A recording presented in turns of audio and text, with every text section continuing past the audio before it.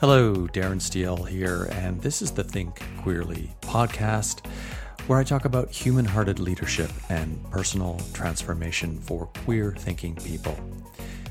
Now, if you're like me and you want to make a difference in the world, you understand that change starts with the responsibility of knowing yourself first, and that's very much at the heart of my coaching philosophy, my message that when you freely love who you are, you can freely create the life that you want.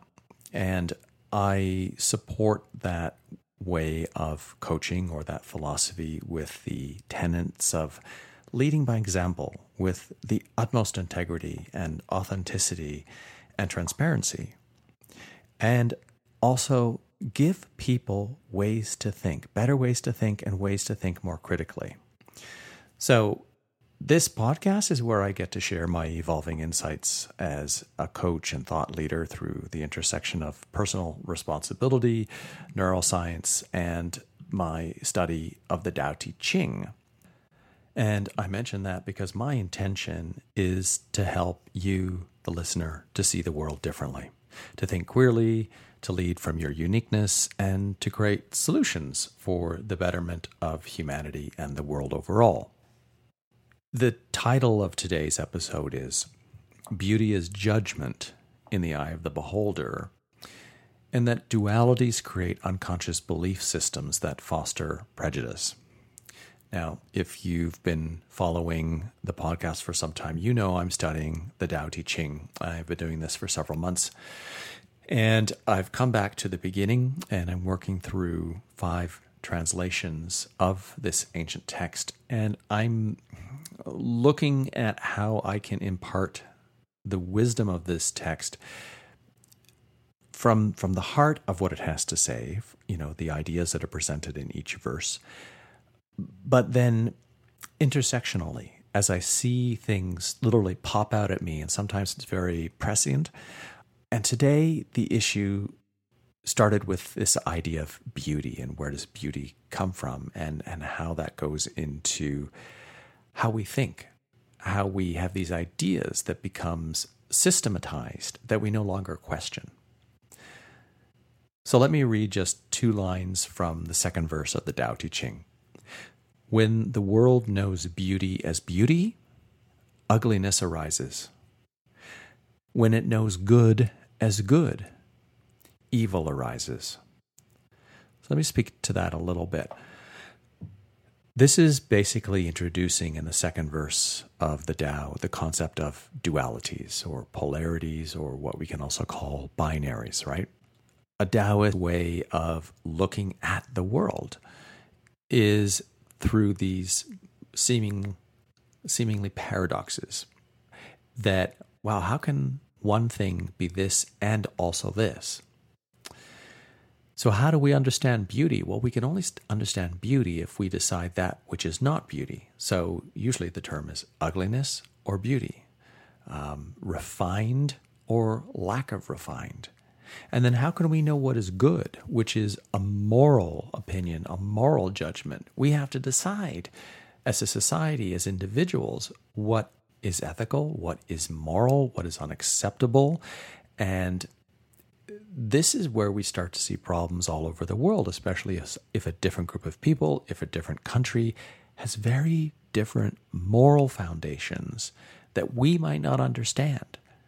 Staying close to home, Canada and US are very, very similar in their moral values, their moral foundations. The one major difference would be how much more patriotic that the United States is versus Canada. Like, as a Canadian, I live in Toronto. We rarely see people flying flags on their front lawns. And when I see it, when many people I know see a Canadian doing that, we look at it very oddly, like, why are they doing this? We are, as Canadians, very proud of our country. And we just love, I think the majority of Canadians are just very content to be Canadian, but they don't feel a need to wear it on their sleeve. They don't feel a need to shout it, that I'm an American or I'm a Canadian. So that's just an example that creates kind of a little bit of a culture shock for somebody that's not used to it. But let's get into the fodder, the meat of this discussion. Beauty. Beauty is judgment in the eye of the beholder, and how I came to this through reading the Tao. So the beauty industry, which can be cosmetics, modeling, fashion, weight loss, bodybuilding, all that fitness propaganda, put it that way, that you'll see in advertising is dependent upon a conventional concept. And that is, ugly is something universal and quantifiable based on what you don't have. Now, this becomes a system in which one's perceived beauty will never be good enough by comparison to someone who is simply more beautiful, someone who is better looking, someone who is thinner, someone who is more elegant. So there's this advertised and promoted need for continual improvement, when improvement itself isn't the thing. It's just the marketing to sell you based on your desire that you think you're not beautiful enough and you need to do everything that you can to become that. So this repeated influence through advertising, constantly, everywhere, in more ways than we can count, is the beauty industry telling you that you need to buy these products in order to be beautiful. And if you don't have them, you're going to have sagging skin, a sagging butt, that you're not going to have a six-pack, that you're going to be unattractive, that you're not going to have sex. And when this is done long enough, people no longer question it. They just believe it unquestionably. They are triggered by good advertising. I'm not saying what they're promoting is good. I'm saying good advertising in the sense that the advertising itself is effective. Because the advertising then drives someone to feel that they have a need to mask up their ugliness or their blemishes or the fact that they don't look as good as they think they should against the representations that they see in the media of models representing brands or thirst traps on Instagram. And these images are promoted time and time again and become ideals. And they take the quality of, I say in quotes, objective representations of what the perfect body or the perfect face should look like. But they're not objective. And the more that we see these images, it's easier for this concept of what is considered to be beautiful to falsely appear as an objective truth. Now, John Heider, who writes The Tao of Leadership, says in his interpretation of verse 2, when you reinforce appearances, people scramble to please. When you reinforce appearances, people scramble to please. Isn't that interesting? So if this mass marketing, as this system says, here is how things are supposed to look for your face, for your body, for your weight, for your clothing, then everyone is scrambling to fit in, to be accepted.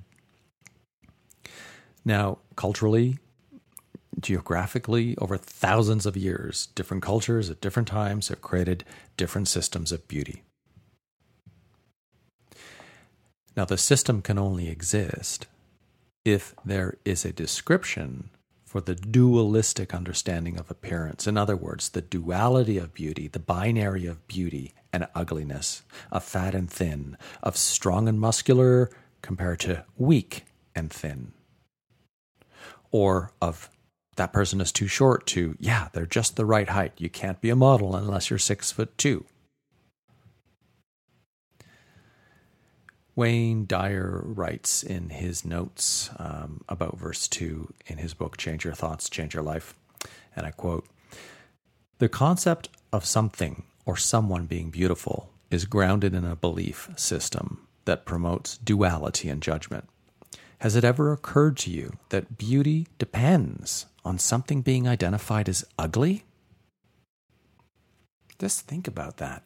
Has it ever occurred to you that beauty depends on something being identified as ugly?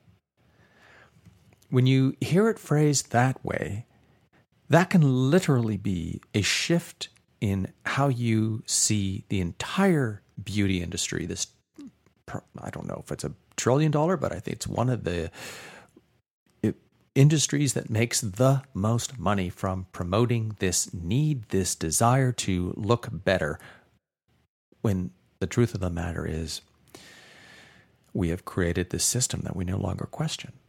We have supported belief systems of beauty for so long that most of us don't question it. I didn't question it, wasn't aware of it for a very long time. And in my years when I was doing personal training and nutrition coaching, it was probably through the nutrition coaching, but also being a gay man and being very aware of my body and having had body image issues and on and on and on, I started to see, I think, the cracks in the system. And I started to coach from how do you feel and how do you want to feel, as opposed to how do you want to look. And the more people that came to me with, I want to look like this, or I want to weigh that much, or I want to lose this much weight,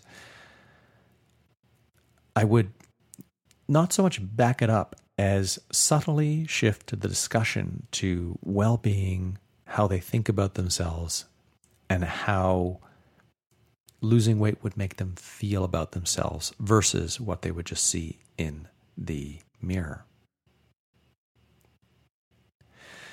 So these belief systems that have gone on for so long that most of us don't question it, well, the belief system of beauty versus ugliness isn't the only one that creates and fosters prejudice and bigotry. Think about this. A person isn't gay until there's a belief system that includes straight. A person isn't trans until there's a belief system that includes cis. And a person isn't black until there's a belief system that includes white.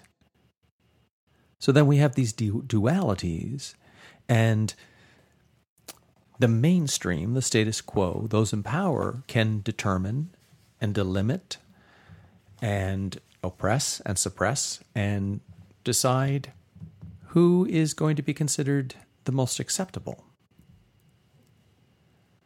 So the opening lines that I shared of the second verse of the Tao Te Ching, and I'll just read them again. When the world knows beauty as beauty, ugliness arises. When it knows good as good, evil arises. Those lines speak to the paradoxical unity of all dualities or polarities and binaries. And dualities are nothing but a system of understanding. They're a mental construction that develops descriptions and labels that we use to identify and communicate a comparison that does not exist in the natural world. You know, a red fox doesn't compare its color to a brown fox. A dog doesn't compare itself to another dog. A tree doesn't compare its majestic size to that of another. A human being uses labels like, that tree is majestic, or, they compare their dog to someone else's because clearly boxers are the best breed ever. And I make that as a joke because I've had 2 boxers and I just love them. But you see what I mean, even making the joke, it's not that I'm prejudiced against other dogs. That's just a truer preference, I think, in that sense. And we won't get into the discussion of preference here. But let's get back to dualities, polarities, and binaries, and that the fact that they're intellectual constructs that are only neutral if they're used to define an objective truth. So, let's say, as you look out the window, the sky is clear and beautifully blue today. Versus on another day you look out, the sky is cloudy and it's overcast. Or in your backyard, you have 2 trees. One is like 3 or 4 meters, 10 feet in height, and it towers above you. But another one you just planted as a sapling that only literally comes up to about the height of your knee. Those are observable facts. We can quantify them. We can measure them. They don't require or need a subjective quality of the appearance, or the judgment that a human being will make as a moral evaluation. Now, one of the core teachings of the Tao Te Ching is to look at nature to understand the natural order of things. And the Tao Te Ching will say the Tao. And the Tao is that unnameable, the thing that has no name, the thing that cannot be named. Now, someone who's more religious will say, well, the Tao is another word for God. And I disagree, because I don't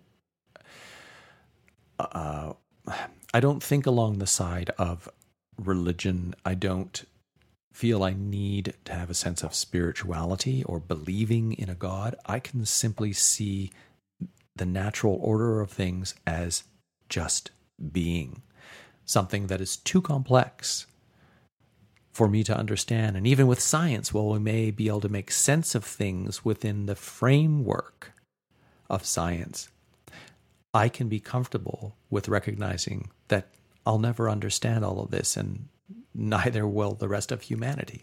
It just is. It is only human beings who will look at the world and all of its manifestations, all of the things we see in the world, whether those be human-made, artificial, or whether they be nature, and we subjectively label and judge what we see.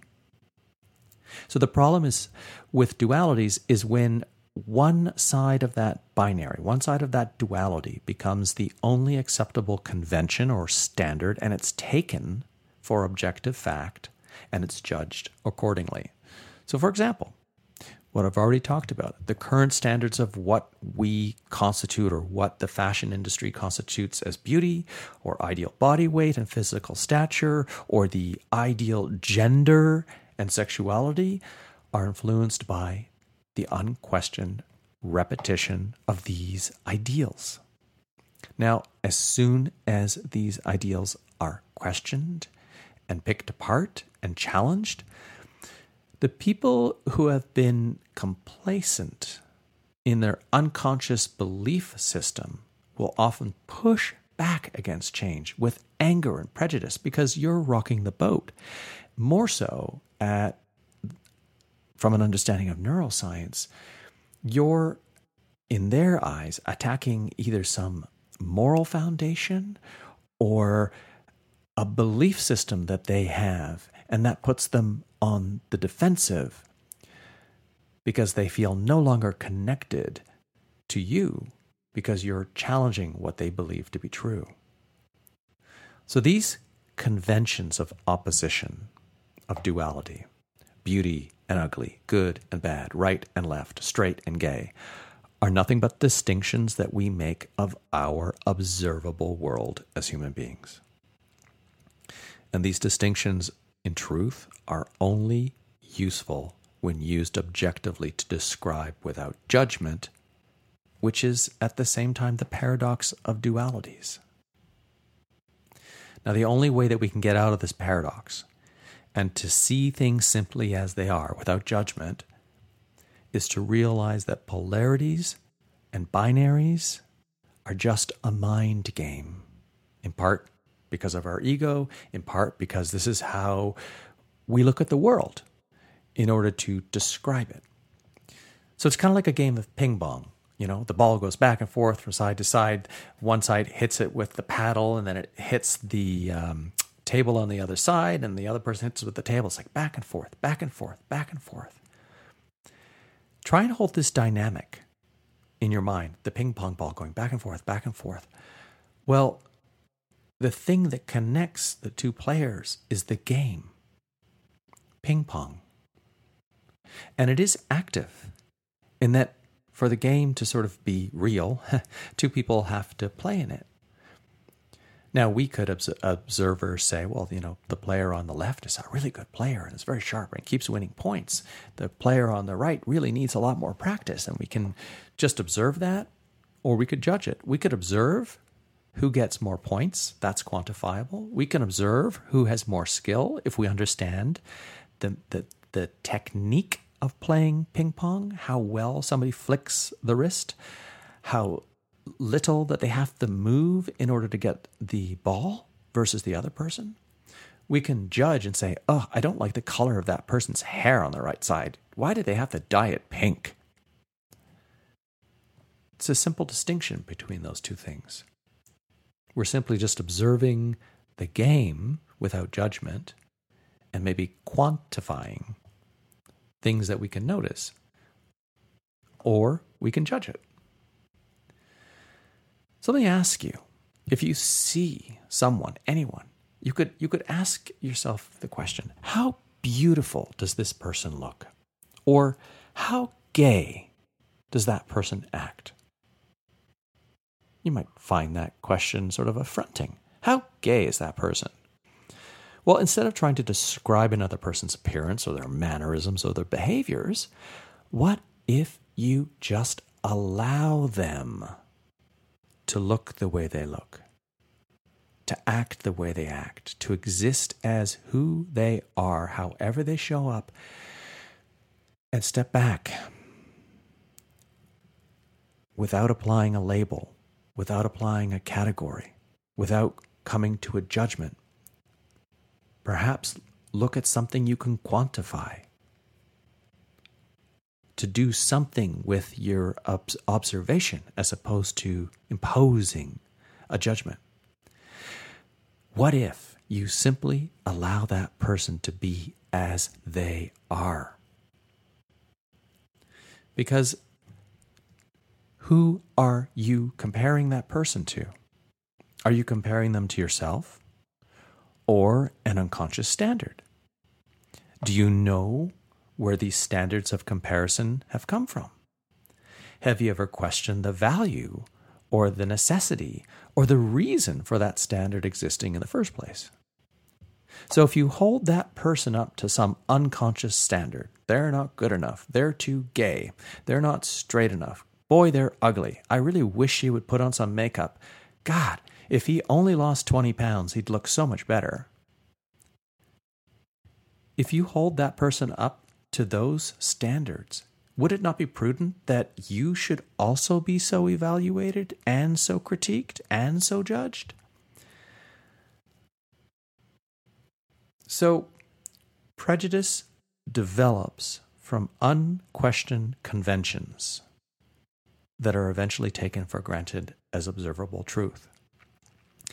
The more that these conventions are practiced and repeated and spoken out loud or advertised or shared and not challenged, then we start to see the preference for one side of the duality.